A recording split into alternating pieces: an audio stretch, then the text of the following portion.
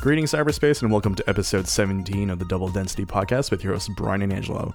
Now, Angelo, I'm kind of sad because last week we celebrated our sweet 16th episode live at your place, and this week I'm back to staring at a screen and not feeling the human experience I had last week. How are you feeling about this? It's okay. I'm staring at the little pulsating ball of your avatar from Google, just looking at me and telling me you're talking, but I don't see you because we don't do video calls because that would hurt the internet. And I also think it'd be a little too weird. Yeah, I don't want to stare at you staring at me.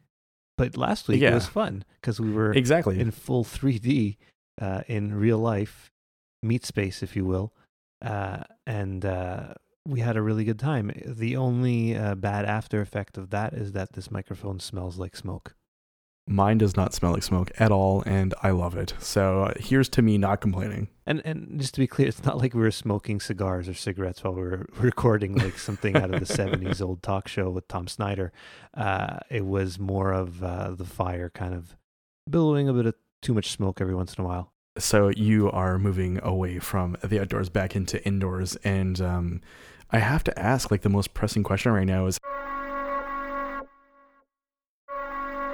My name is Siri. I think, therefore I am. I have everything I need already. This is about you, not me, Angelo. How is Siri treating you? She's done nothing this week. Everything's been great. The only funny thing I noticed, it was mildly funny to me, is that I got a little message for the podcast recording tonight, a reminder on my calendar, and it said, suggested location, home. I don't know where else I would record this from, but hey. So it started to track you then, or it has been tracking you this entire time. She's always been tracking me. And again, there's that weird Siri thing following me on Twitter. I don't get it. So it's just a cornucopia of like really weird circumstances going on with you. Yeah, it's been pretty good though. She hasn't tried to drive me off a cliff or anything with any sort of weird directions or anything. It's been okay. I think the Siri scare of 2017 may be coming to an end. So we can put that to rest then. Yeah, but that doesn't mean that AI won't kill us because there were two articles on The Verge this week, one saying AI will kill us and the other one saying it might not. Right. So Elon Musk, who's most famous, I guess, for Tesla as well as SpaceX, funded this AI to play Dota 2, which is an MMO, against human players this past weekend, and it beat some of the top players in the world, including the top player 3 times in a row or something. So the human player gave up. Yeah, and I know you like to watch gaming on Twitch. Are you into this sort of e-gaming, esports thing with Dota? I have no idea what Dota is other than it's, I think, mildly related to Warcraft. Yeah, so it's kind of like if you want to picture it in your mind, it's kind of like World of Warcraft, I guess. You have a little on screen avatar and you complete quests and things. So I don't really watch that sort of thing. I'm more into the retro gaming. So people playing NES, Super NES, as well as the big thing these days is Super Mario Brothers and Mario World hacks. That increase the difficulty. So in terms of like modern games, I don't really watch a lot of them, but I thought this article was really interesting in that, or both of them really, because the first one plainly stated that like we're in a lot of trouble as a human race because of the fact that robot learning is increasing at such a rapid rate, right? Yeah, and it beat him so handily. It seems like the thing is then the second article kind of points out the flaws of why it beat him so easily. So it was very controlled. It was a one-on-one thing, which it normally isn't. Apparently, it's usually 2 teams of 5 players competing. And it kind of narrowed down which classes or which actual playable heroes the AI could use. And I think he had to use the same one, if I'm not mistaken. So then the next day, basically, it lost like 50 times because other players started kind of figuring out what it would do wrong, or what it would kind of like throw it off, right? So basically, they would kind of use like out of the box thinking to kind of mess with it, and it couldn't really keep up with them. So it kind of ended up losing the next day.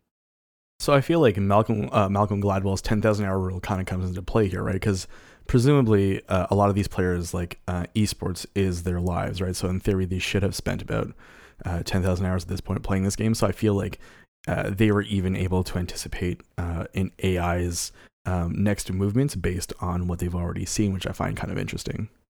Yeah, and a quote from the article that really got me was that the players used offbeat strategies, and they clarified the sort that wouldn't even phase a human opponent, but the AI just had never seen it before, so it kind of like didn't get it. Basically, they said that it didn't look like the bot was flexible enough to kind of handle this change in tactics. So if you kind of deviated from what normally would happen, it would mess it up. And so does this worry you with the prospect of autonomous cars driving on the same roads as humans? Because that could be an issue, right? It definitely can be, and I know that, so there are a couple of things with autonomous cars that I was reading about. So for example, one of the things is some of the car's radar or antennas weren't strong enough, so whenever it would hit a parking structure, it would just stop, right? So they were working on that. And then there's a lot of questions revolving around if a car has to take a life in order to save a life, what happens then? So there's a lot of like morality questions in play with this sort of thing. And I don't know if you've read at all about this, but there are a lot of sort of nuances that people didn't necessarily think about on the onset of, oh, autonomous cars, this is going to be an awesome thing. Whereas now it's just, there's all these like little questions as to how behaviors are going to become shaped and how they're going to deal with things.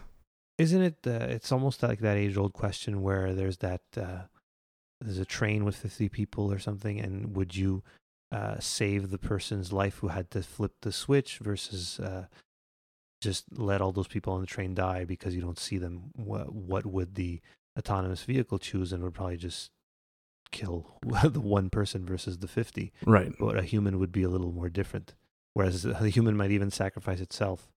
So the strangest thing is I was watching someone on Twitch Monday afternoon talk about sort of this because so a lot of these players just talk to screens all day, if you're not familiar with things like Twitch, right? So this guy was playing a video game and he had a pretty sizable audience. He had about 30,000 people watching him at the time.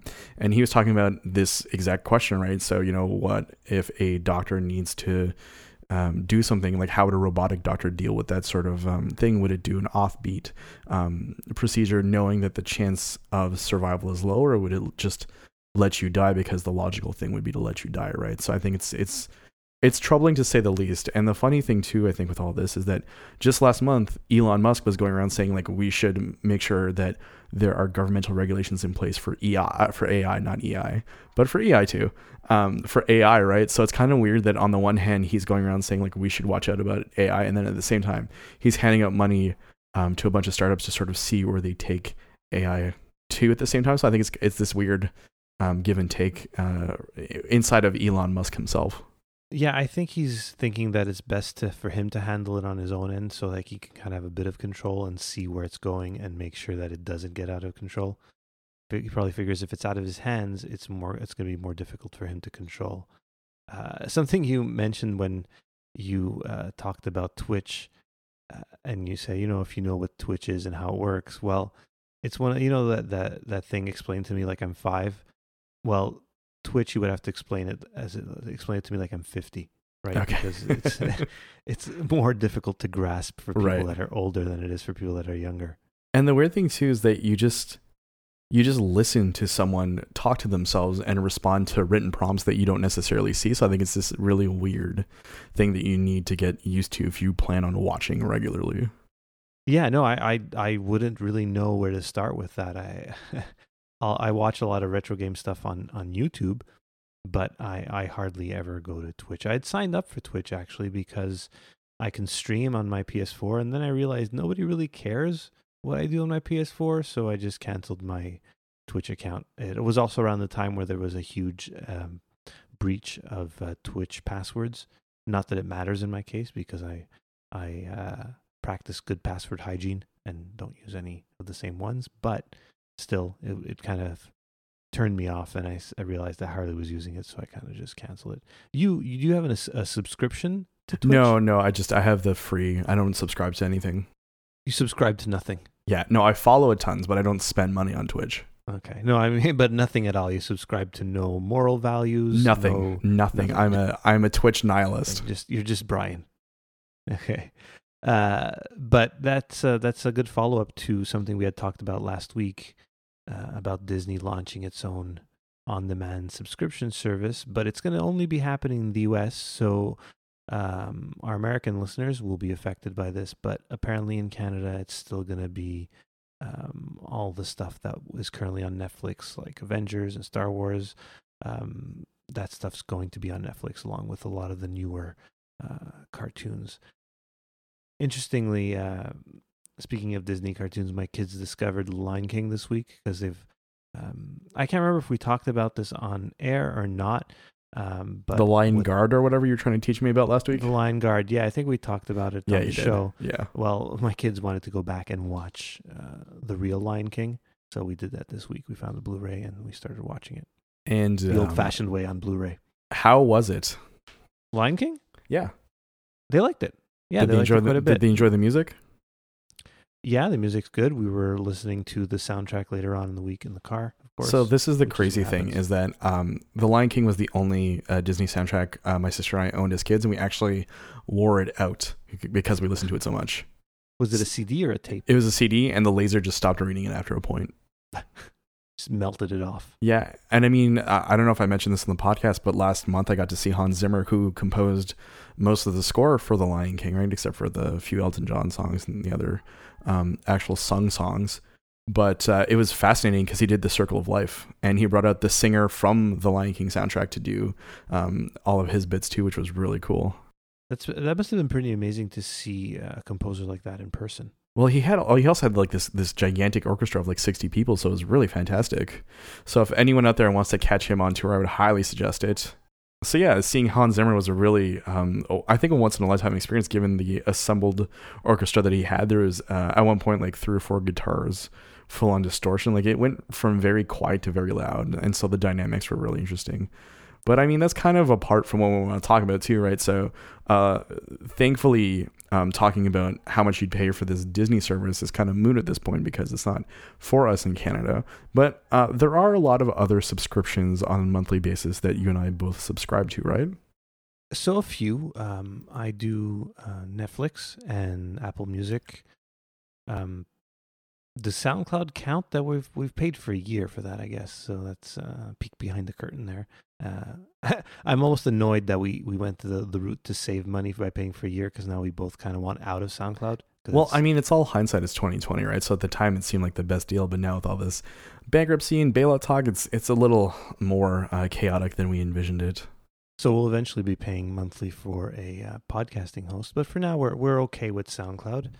But I can't think of too much in terms of tech subscription services. So I'd classify that as so I guess I have my iCloud account as well, and I mentioned Apple Music and Netflix, but that's all really I can think of. And unfortunately, in Canada, we don't get too many choices. We can't get HBO Go without getting the whole stupid cable package.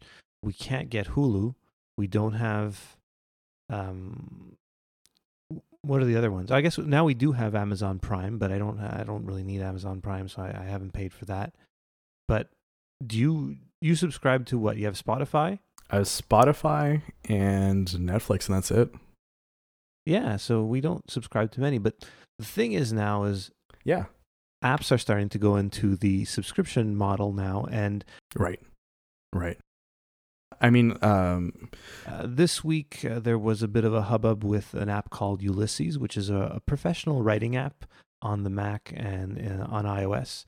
And they've decided to move to subscription pricing, basically because it really helps them in terms of staying afloat and being able to move forward with development of their apps.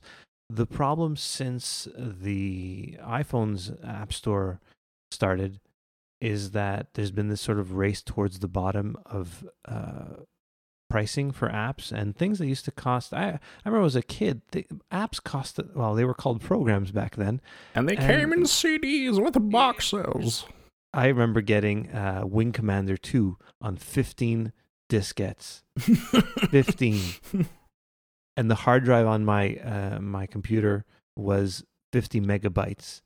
And God forbid you lost one of those diskettes. Yeah, and each diskette was 1.4 megabytes. So once the game was installed onto the computer, it was basically half my hard drive. Was Wing Commander one of those that Mark Hamill was involved in? Like No, he was in the later ones. This Okay. was Wing Commander 2 is Okay. what prompted me to get a Sound Blaster for my Magnavox 16 megahertz PC. It was a 386. You know what? Oh, the good old days. I kind of want to throw this out to our listeners right now. I'd be interested in knowing what other people's sort of like optimal rig when they first were really enamored with their PC or Mac setup was. So if you want to go ahead and tweet at us at _density or hit us up on Facebook, send us a message or post on the wall on our page, facebook.com/double density podcast. And the same thing on Instagram, double density podcast. We'd love to hear what your setup was.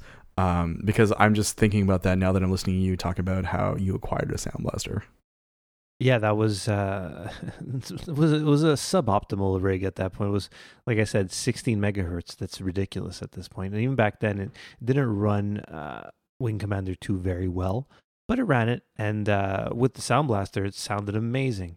But going back now, I would kind of freak out as how terrible Wing Commander looked. But it was fun in the day.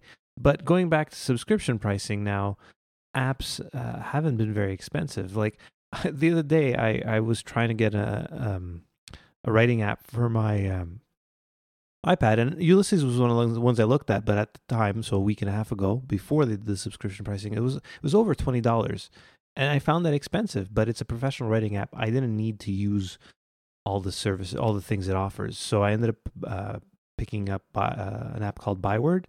And that was $9.99 or $6.99, something like that. It wasn't super expensive, but I had to think about it. And then I realized, well, that's not that expensive for what I'm getting.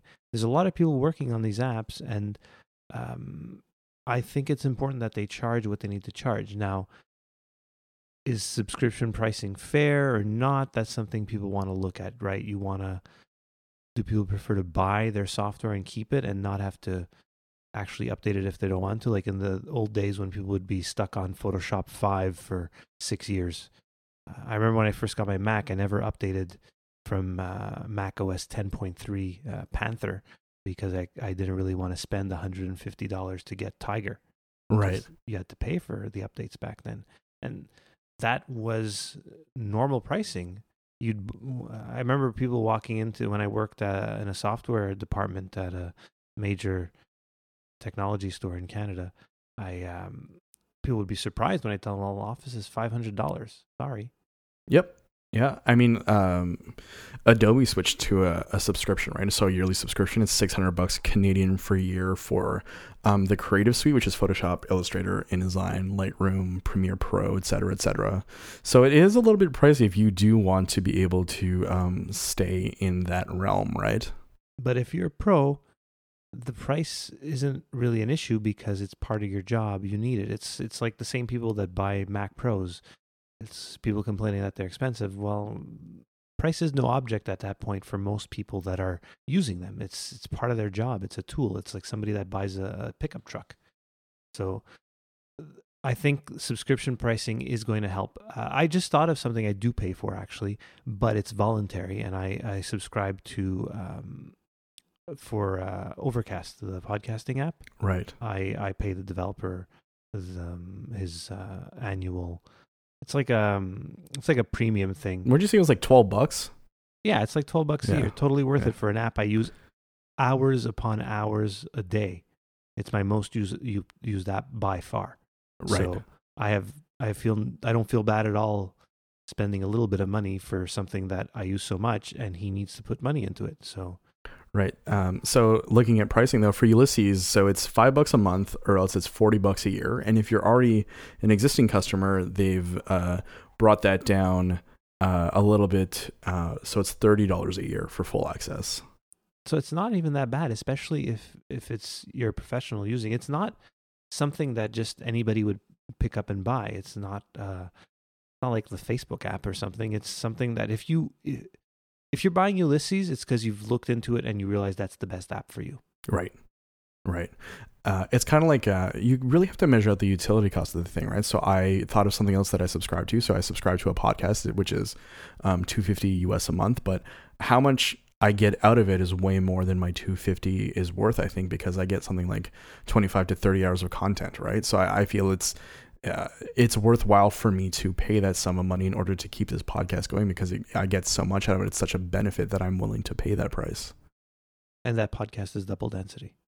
You just reminded me, I do pay for $5 a month American for Relay FM, which is a podcast network I like, and well worth it.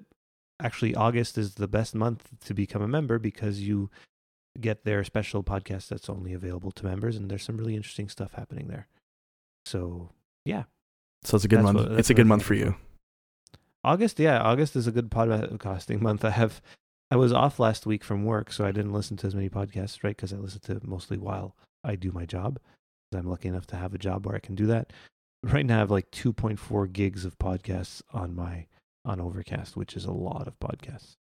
But that's okay. I do remember that there are certain points where you've complained about having to catch up. Yeah, it's not even a complaint, right? It's like, oh man, I have too much to listen to, too much to do, too much fun, so free much free content out there. Content running wild in the streets. That's the thing right now is that with all these things, you were asking me about what other services I would pay for. At this point, every time I go into Netflix, I'm faced with decision paralysis. There's so much stuff. And tomorrow, Defenders starts. Is that what they're called? Defenders? Yeah. Marvel Defenders, yeah. Yeah, that's starting tomorrow. So that should be a lot of fun. I'm finishing up Kimmy Schmidt. There's always something, and there's something that I discovered this week that we'll probably talk about in our next segment. So we'll get to that in a sec, but before that, I want to bring things back to AI, and my closing thought about this whole thing is that I'd love to see AI go up against the Kobayashi Maru simulator. Do you know what that is? Of course I know what that is. I'm just double-checking. That's from the Star Warses. Yeah, the one Star War that happened years and years ago. With Captain Skywalker. No, that's from Star Trek. That's how Captain Kirk became Captain Kirk. That's right. So in theory, it is a lose-lose situation with Captain Kirk. With his wizardry, is Captain Kirk the first hacker? Yeah, he cheated his way through it, right? Yeah, exactly. He reprogrammed the simulation, right? And this was in the 60s. So would you count William Shatner's Captain Kirk as like the first preeminent hacker? I guess I would. Yeah. But he was in the future, though. But this was recorded in the 60s, right? So I didn't realize that was actually shown on an episode from the original. Was it an episode or was it from one of the movies? So I always thought it was talked about, but the first time they actually showed it was in the reboot by J.J. Abrams. No. But they showed it, but they talked about it. I'm sure somebody will correct us. So feel free to correct us on our Twitter account. We'll be very happy to hear from you. Yeah, exactly. But until then, let's see if an AI can beat a lose-lose situation and piss off some Klingons. Hey Siri, what do you think about AI? I'm sorry, Angelo. I'm afraid I can't answer that. Well, there you go. She's starting up again. She never wants to answer these direct questions. No, because she knows that the truth is out there. Hey Siri, are you friends with Hal? Sorry, Angelo. I don't really know. Well, now she didn't even answer on my phone. She answered me on my iPad. Well, now she's in your home for real. So I feel like the threat level has been raised from 0 to like 1. Yeah, so it's not too bad, unless it's on a scale of 3. I feel like you should unlock your doors. Unlock my doors? Yeah, like in case you need to run out. Oh, they're already unlocked. I live. You saw where I live. Right. Nobody walks on my car in my neighborhood, like some poor people. Thanks, Angelo. Thanks for bringing that up in a podcast format. It's the perils of city living when you come out and there are boot marks all over your car because someone stepped on it in the night. Then, well, yeah, that's the price you pay for living next to I just a thought metro of something. station. Maybe, and you saw that the boot marks kind of like faded away as he was getting towards the hood. Maybe he was running away from a UFO and he got like sucked up right as he was crossing the windshield. You know what? Let's save this for the paranormal portion of the show. Sounds like a plan. So let's get into that in a second here on Double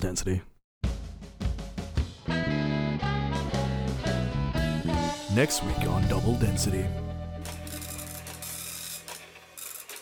Bob the Printer reveals all. Double Density.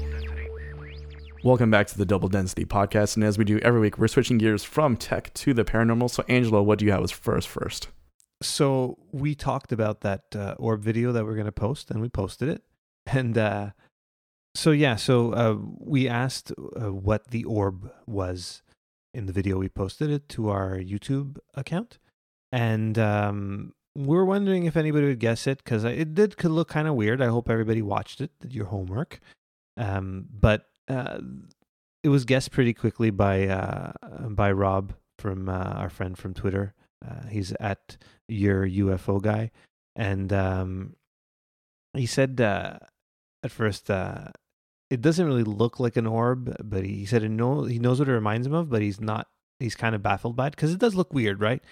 But I told him to keep going, and he said it's nothing paranormal. It almost had the effect of a worm on a hook, and it's essentially what it is. It was a tiny caterpillar hanging from a string on a branch, just kind of floating in the wind. And because of the angle I was getting it at, it looked like it was right over the trees and floating over my son's head, but it was really much in the foreground, and it was totally out of focus because my iPhone could not focus on it. So it was nowhere near your son's head? Nowhere, not even close. It was a good 40 feet away. Well, you know what, Angelo? Mystery solved. We can end the podcast right about here. I'm going to see you next week. How does that work? All right. That's it. Good night. Good night, everyone. Bye. Bye. No, please don't shut off the show. We're still here. Yeah, we haven't even gotten to the meat of the show. So that was an interesting little sort of social experiment, right? Like, that's a good way of calling it. Yeah, it's a social experiment, like Joey Salads. Well, a little less intrusive than Joey Salads, I think, is the best way of putting it, right? And less fake. Well, it was fake, but we kind of said it was fake. Right. Well, speaking of things that are fake, you've been watching this new series on Netflix, right? So that you've been quite amused by. And well, I kind of want to pick your brain about this. So what have you been watching and why? So, like we were mentioning earlier, you're faced with a lot of stuff on Netflix. And every once in a while, I like the, those, I don't want to call them crummy, but those silly documentaries about the paranormal that are on the History Channel, all that stuff. But this one seemed intriguing because I noticed the problem with it, okay, is a silly thing, but there was no actual synopsis of each episode in the description. There was no description of the episodes on Netflix for it. So I had to kind of like guess by seeing what the thumbnail was, and I saw one of the thumbnails was Phil Plait, who's an astronomer. I said, okay, that's got to be either about aliens or astronomy or something. And since the show's called That's How the World Ends, well, it was about asteroids. So that was a really good episode. But the first one I started watching was about religious predictions of the end of the world. Okay. And the show's called How the World Ends. It's actually a Canadian production, and what's fun is in the first episode, there was a professor from the university I work at being interviewed. He was one of the more skeptical. He's a professor of theology, and he was more skeptical of what some religious texts allude to in terms of the end of the world. But the whole show is pretty interesting. They've got some really good people interviewed. And some not so good, as you were discussing. And some not so good, yeah. So the good ones are like Phil Plait, Seth Shostak from SETI. Who also is like, he hosts something called the Skeptic Check, or he used to. It's super fascinating. So he kind of has placed himself as a rational scientist who suggests, things could be out there, but he doesn't believe in a lot of the pseudoscience out there involving the paranormal, especially UFOs. No, exactly. He's not like Philip Glass level debunking skeptic, but he's like us, right? He's more looking for more actual real evidence of anything going on. But he obviously believes there's aliens because he's in charge of SETI. Well, and that's not to be confused with Stephen Greer's SETI, which is an entirely different beast. This is scientific SETI, the one that actually does work with radio telescopes and the like and searches the universe. Yeah, Carl Sagan was involved with that as well when he was around, and so they did. What I liked about it, there was a bit of the balance between some real kookery and some skeptical analysis. One of our favorites was interviewed, though, our favorite Nostradamus scholar. And my favorite thing about it was that his Chiron in the lower third says that he's a rogue scholar. So I was doing some research on this as you had discussed this with me, and it turns out he's a self-proclaimed rogue scholar. Like, he literally asked someone, "Hey, under my name, could you put the words rogue scholar?" Oh yeah, they didn't choose it. He chose that for himself. If you had to choose your Chiron under your name, like, what would your occupation be? I always think about that. I guess would university administration work? No, that's too hoity-toity. Proud father. No, that's really irritating when you write that. Podcast host. There you go. There you go. Yeah, mine would be skeptical but fun. Oh, there we go. I think that's why people like us. We're skeptical but fun. We don't go too hard into the debunking of things. So we haven't even gotten to the name of this rogue scholar. So who are we talking about, Angelo? We're talking about John Hogue. The man with the great beard. So, right, he really wants to look like Nostradamus. So that's what he's aiming for with that look. Yeah, totally. Like, he's just growing it out, right? He thinks he's the modern day Nostradamus. And so something I had no idea of after 20 some odd years of seeing this guy on prophecy shows. I've always liked these things. I keep going back to that 1994, 1993 Ancient Prophecies thing that was run on NBC. Well, that's where he first came to prominence, right? Like, was it on that? Yeah, absolutely. It was through those specials that he came to the public eye, more or less, right? So that's where I've heard of him, but I did not know that he fancied himself a prophet, and I went and looked at a website, which we'll post in the show notes, and he's not a very good prophet. No. Well, so as you know, I love old Coast to Coast AM, and he was a guest in 94, 95. And even on there, he was saying things like, there's a great chance that Bill Clinton will not live out his term due to assassination attempts. So even like 20 years ago, it was clear that his prophecies were not the best. There's a quote from him saying that since 1968, when he was 13, he's been 100% correct about his U.S. presidential premonitions. And then, it kind of supports that he was totally wrong. What do you think about, so just close your eyes for a sec, right? So okay. John Hogue, long beard in the corner on the one hand, and then 2 episodes ago we talked about a Quebec psychic by the name of Jojo Savard, right? So just picture if they had a child, right? Like, it would be the most gifted prophet of all time. They would give it hugs and kisses everywhere. That's isn't that her catchphrase or something? Yeah. So or is it I love you and I kiss you, I think. I love you and I kiss you, yeah. There we go. Would be, that's like an inside baseball thing, right? Like, I know that we posted the video a couple of weeks ago, but if you grew up in Quebec, of a certain age, then you know who Jojo Savard is. Yeah, and if not, go look her up on YouTube. She's tremendously fun. She's also still posting videos to YouTube on a regular, I think, weekly basis, right? So kind of interesting. It's just easier now. But yeah, all that to say that John Hogue, one of the many faces of this Netflix series, How the World Ends, and yeah, he is definitely not good at predicting things. But it seems to me that most of these prophets aren't good at these things, and all. So the series is a new thing. I think it was filmed in just last year, because they do mention Trump becoming president. So, and it wasn't the prediction. They interview some really great people. It's well done. It's not super cheesy, but it's at least like the ones from 20 years ago. They had that Mayan 2012 date to look forward to. That they'll that'll be the end of the world. And the thing is all these people keep predicting the end of the world. Eventually, they're going to be right. Like, well, I mean, yes, sooner or later, yeah, for sure. Like whether it's like a nuclear missile launch or like the heat death of the universe, something's going to happen. But at this point, it's like It's like, when that guy who kept predicting that Apple would come out with a TV, he was kept doubling down and hoping he was going to be right, and at this point he's not right. But maybe they'll come out with a TV if you just keep guessing. Well, I mean, like sooner or later it might become a reality, but yeah. And in the spirit of that, so in talking about this, I compiled a short list of prophets who were wrong. So, Angelo, if you would indulge me, we're going to go through these, and I want... Wait, you just said short list. So, the way our show works, we have a Google Doc with the notes.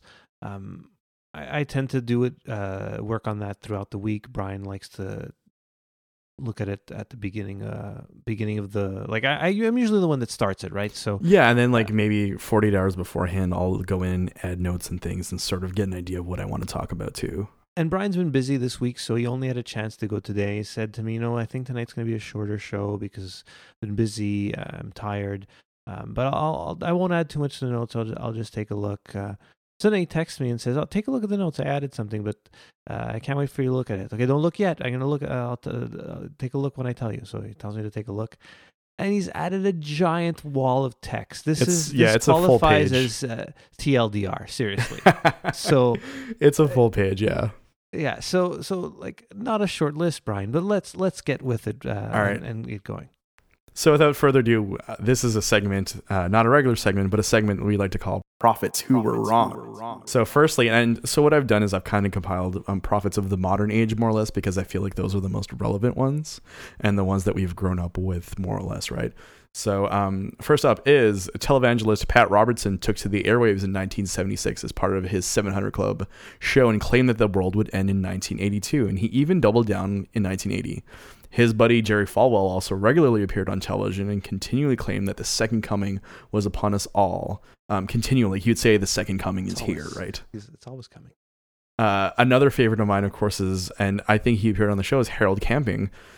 Camping, an evangelist and radio announcer, predicted that the end would come on September 6th, 1994, September 29th, 1994, October 2nd, 1994, March 31st, 1995. He took a break for a while, and then he came back and said that the end would come on May 21st, 2011, and then when nothing happened, switched up to October 21st, 2011. So Family Radio, founded in part by Camping, so it's a network of radio stations that Camping was a part of until his death in 2013, spent a reported $100 million advertising the end times in 2011, including things like billboards. So I think that you've seen pictures of these billboards, right? Yes, and Harold Camping's featured prominently in one of the episodes of How the World Ends. And he seems like an awful person. And they interviewed a few people. One of them was a follower of his and still is, and one who's a daughter of parents that followed him and kind of ruined the relationship. And it's really sad what he did to these people. They really believed that the world was going to end. This one guy gave him his life savings, and nothing happened because he figured, I'll just give him my life savings. Well, the world's going to end. Who cares? Well, let's advertise it. And they show this person in a news report with people kind of making fun of him as he's waiting for the world to end at 6:00 that day, and it didn't end. Well, apparently news crews had camped out on his lawn, and like all of the blinds were drawn, right? It's just really sad. But I do recommend watching that episode about Harold Camping because it just shows you how deluded some people can get. Speaking of sad, the next thing on my list is quite a sad one. And so it's the members of the Heaven's Gate cult thought that the end times were near in 1997 when they took their own lives in hopes of joining the Hale-Bopp Common March of that year. Strangely enough, and I think this is another episode that we'll get into this in depth, but someone is still running the Heaven's Gate website, and we've included an article about that in the show notes. Amazing. I have to take a look at that. Next up, I didn't see it because it was in the wall of text. Right. Next up, an oldie but a goodie. So Nostradamus said in a quatrain that the, quote, King of Terror, end quote, would come in July 1999, seemingly from the sky. So with that, let's also toss in all those fake 9/11 quatrains spread throughout the internet for good measure post 9/11. Do you remember? I think we talked about this like the first episode about how these had come up very prominently on message boards and emails. Yeah, I think that was our second episode, which we titled Everybody Loves Nostradamus. There we go. And I remember the King of Terror one scaring me like to no end. It was frightening to me because my sister told me about it when I was younger. And, the world's going to end in 1999 because this guy who predicted everything said it would. But the closer you look at Nostradamus, the more you realize that his predictions were just we kind of like shoehorned them into whatever he said. One of the scholars, actual scholars, in How the World Ends, kind of talks about how the way he writes is really odd. He uses odd language. He makes up his own words sometimes, and a lot of the quatrains really don't make much sense. I definitely would. I mean, I'm not a trained Nostradamus scholar, but I have read a little bit about him, and it seems like it's very open to interpretation, which is the best kind of prophecy, right? Like, you don't attach specific dates and times to things if you can, and you can always use that margin of error to say, well, I said possibly, right? Yeah, possibly. That's the word there to use, because it's nothing he said made sense. No. And we just kind of make our own sense of it now. And it just goes to show that the world's most esteemed Nostradamus scholar is just self-created. As my mother would say, he's full of hot air. Yes, and so, beard. Next up on the list is a classic, I guess, in the truest sense of the word. Edgar Cayce predicted that the second coming would happen in 2000, and you also added that and I forgot about this, he predicted that we would find Atlantis. But it did come in 2000, the second coming of George Bush. Well, if you want to read it that way, sure, go ahead. But at the same time, I think it's a different capital S, capital C second coming, but that's just me. Okay. After that, we have all of those Y2K nut jobs, people like Jim Lord and the economist Gary North. So the thing with Jim Lord is the word doomsayer has been sort of attached to any sort of news item that's come up with this guy, right? So pre-1999, Y2K doomsayer Jim Lord was quoted in a lot of different articles in places like CNN and Wired. So you know what? I want to switch my chyron to that. I want it to be like whatever we're talking about it is plus doomsayer. Fun skeptic doomsayer. Right. Well, speaking of doomsayers, we have Dr. Doom himself up next. So Ed Dames predicted the infamous kill shot, a series of solar flares from 2011 to 2013 that would sink the planet. How do you sink a planet? I wrote that. I don't know. Like destroy it, I guess. Bring its end. I was trying to figure out a good way of saying bring its end in a fun way, and I see you've called me out. So when these solar flares didn't happen, Brian. Ed Dames revised his predictions that claimed that it wasn't going to be solar flares, but Planet X wrecking us, quote, in the near future, end quote. So Ed, keep watching them skies. So Planet X is also featured prominently in the astronomical version episode with Phil Plait. What's her name again? The crazy one, Nancy Lieder. So she's prominently featured on that episode as well. So you have amazing astronomers with PhDs who really know what they're talking about versus a crazy lady. But that's fine. It runs the full spectrum, right? But she's really... So when they were interviewing, I was like, who is this woman? Why is she being interviewed on this? Oh, she coined the term Nibiru. And then they just kind of like cut to her whole Zeta Talk thing, and then it comes clear that the aliens have been telling her that Planet X exists, that it's going to destroy the planet Earth, and we're in a collision course with it, and it's sister planet, or is it a brown dwarf or something? Anyway, I mean, there are many kind of different iterations of Nibiru / Planet X. Sometimes they're one and the same. Sometimes they're completely different entities. There's a lot out there about that. And something that I found interesting that ties into Double Density episode 11, where we discussed the Anunnaki. Well, so that comes up in an episode.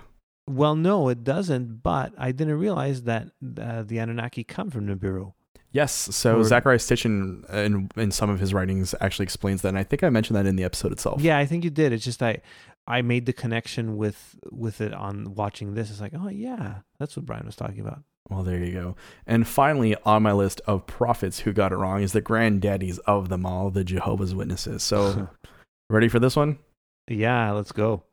The year is 1876. Former Watchtower Society president Charles Taze Russell declared, quote, the end of harvest would come in 1878.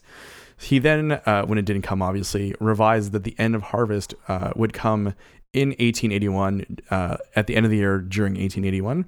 He then pushed it back. So Russell revised again starting in 1886 with his Studies in the Scripture series, claiming that 1914 was the end of human rulership. When 1914 failed to happen in October, when the end failed to happen in 1914, Russell declared that God had withdrawn his support towards Christian nations, which is a really hard claim to verify when you really think about it. It's like, oh, God decided that you're not a desirable people anymore. You just got to say it, and then it happens. It's like The Secret. So before dying in 1916, Russell lastly declared that 1918 would be, quote, the new terminus, end quote. So it doesn't end there, though, because his successor, Joseph Franklin Rutherford, said 1925 is the end date in the pamphlet handed out starting in 1920. You can find that pamphlet online. I'll see if we can link to it. Very interesting stuff. So they go quiet for a number of years. And then finally in the 60s, this brings about a new declaration of end times from the Watchtower Society, setting the date of 1975 based on some dubious math in terms of calendar years and the like. So finally, some factions of the religion believed that 1994 was to be the year, and when that didn't come to pass, more Watchtower Society folks pinpointed 1997, or the end of the millennium more or less, as the latest attempt to predict Armageddon. So they've been quiet since about this, and they actually apologized for the last couple of dates. They're no longer predicting the end of the world, because they come knocking every once in a while here. They actually came to my door this morning. Did they? How was your interaction with them? I did not accept their pamphlet. Oh. My wife, when we first moved here, because this woman came to our door, was super friendly, looked so normal, and my wife thought it was a neighbor or something, and she started talking and was friendly with her, and then she handed her the pamphlet, and then my wife realized what had happened, and then this woman tried to become like our friend. She would come by every once in a while, give us pamphlets. My wife would be kind enough to just take them. See, you can't do that. And then we looked at them. So we would look at them, and then my wife's like, this is crazy. And it just talks about how the world ends and all that. It's like, is it 4,400 people that can go? Yes. Something with them? Yeah. It's so odd. So I've been reading a lot about these end time prophecies, specifically relating to Jehovah's Witnesses, and it's interesting because right before any of these end time dates pop up, guess what, Angelo? There's a rise in membership. Oh. So yeah, it's an interesting, I'd use the word tactic, I guess, in order to entice people to join. Hey, guess what? The end is soon. Come join us. You'll be safe. Like a free month of Spotify. Yeah, Spotify for the soul, I guess. So he had also written down a certain French prophet. So he showed up in the Nostradamus episode, and he's like almost like a rival to John Hogue at this point, because he's saying he's the eminent Nostradamus scholar at this point, because he was chosen by Nostradamus himself. He talks about in the episode how there's some quatrains referring to a man in the future that will be able to talk about Nostradamus and explain his predictions to everyone. So that kind of like contradicts things, right? Because if Nostradamus keeps predicting the end of the world, then how did he predict this guy from the future? And why did we get it wrong back then when we thought the world was going to end? But now he's been chosen by Nostradamus to predict the past, present, and future all the way to the year 2242. So we're kind of pushing it at this point. And as a quick side note, this Benoit fellow, if you need to jump into the past, a visit to his website is all that you'll need. Yeah, but it is PayPal verified. Right. All the way with the weird button at the end that doesn't match any of the color scheme. No, come on. I'm surprised there's not a... Oh, wait, what is this? There is a security verification at the bottom. I'm surprised there's not a net nanny toggle here. Or a web counter. Can we sign? I mean, we're one step away from this dude. I think he's part of a web ring. So you've fallen in with all these kooks this week. Yeah, but it was a lot of fun. I really enjoy shows like that. I wish there was more. There was another conspiracy theory show that I really enjoyed. There's a lot of good, silly documentaries like this on Netflix. Some are much better than others.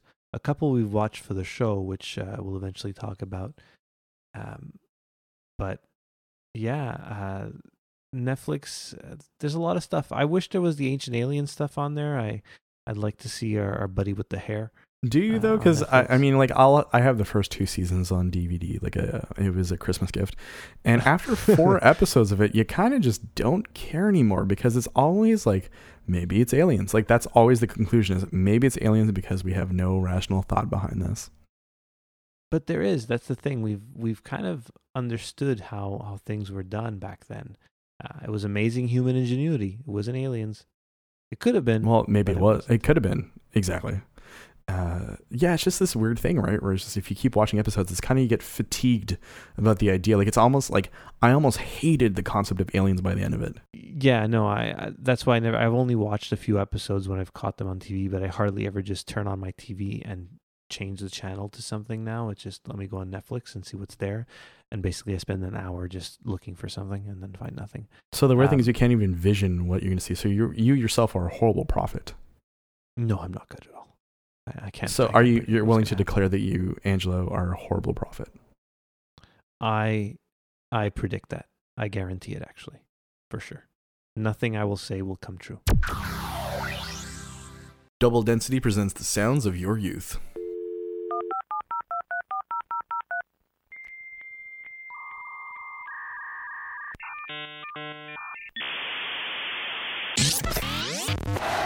Double Density. So, Angelo, this week we've covered everything from AI maybe or maybe not killing us to Netflix staying with Disney content in Canada to talking about prophets who were wrong. And I want to do a quick detour back to tech for this day in technology. So today, as we're recording this, is August 16th. So August 16th, 1995, the first version of Internet Explorer was released to the public. How do you feel about that? Internet Explorer was pretty bad. When I first started using the internet, I guess around that time, 94, 95, was in college, in CEGEP as we call it here. It was we were all using Netscape Navigator. And I didn't start using Internet Explorer until I got a PC that could do it in 97. So my aforementioned Magnavox PC, the 16 megahertz 386, did not have internet access. And when you think back to that, it's like, how do we use, like right now, if you sit at a computer that's not connected to the internet, what are you going to do? There's not too much to do. That's why we've just played so many games, I guess, right? But my first computer had Internet Explorer, and that's when I discovered the joys of ActiveX and all that stuff. Yeah, Internet Explorer. I'm glad it's gone. Well, you know what? I'm glad it's gone too. Well, it's technically not gone, I guess, right? Well, I mean, it's still on most Windows machines. Do you know I still see people at work using Internet Explorer? Well, you know what? Some people don't know any better, right? So is this a teachable moment? Are you going to go around the office? No, I don't want to do that. I already, like every once in a while, as bad as it is, if I know the person well enough, I'll be like, you don't need to do that when I see them flicking away their stupid apps on the stupid iPhone. So what I'm saying is, do you want to become the person who's handing out, going cubicle to cubicle, handing out pamphlets? About the end of Internet Explorer? Exactly. Is that something you're interested in? Going over the edge. I get it. So this has been episode... I'm going to end this here, I think, before you get into too many puns. Okay. Jokes. So this has been episode 17 of the Double Density Podcast. Tune in next week as we teach Angelo the joys of computer emulation. I can't wait for that. See you, Angelo. Bye. Bye.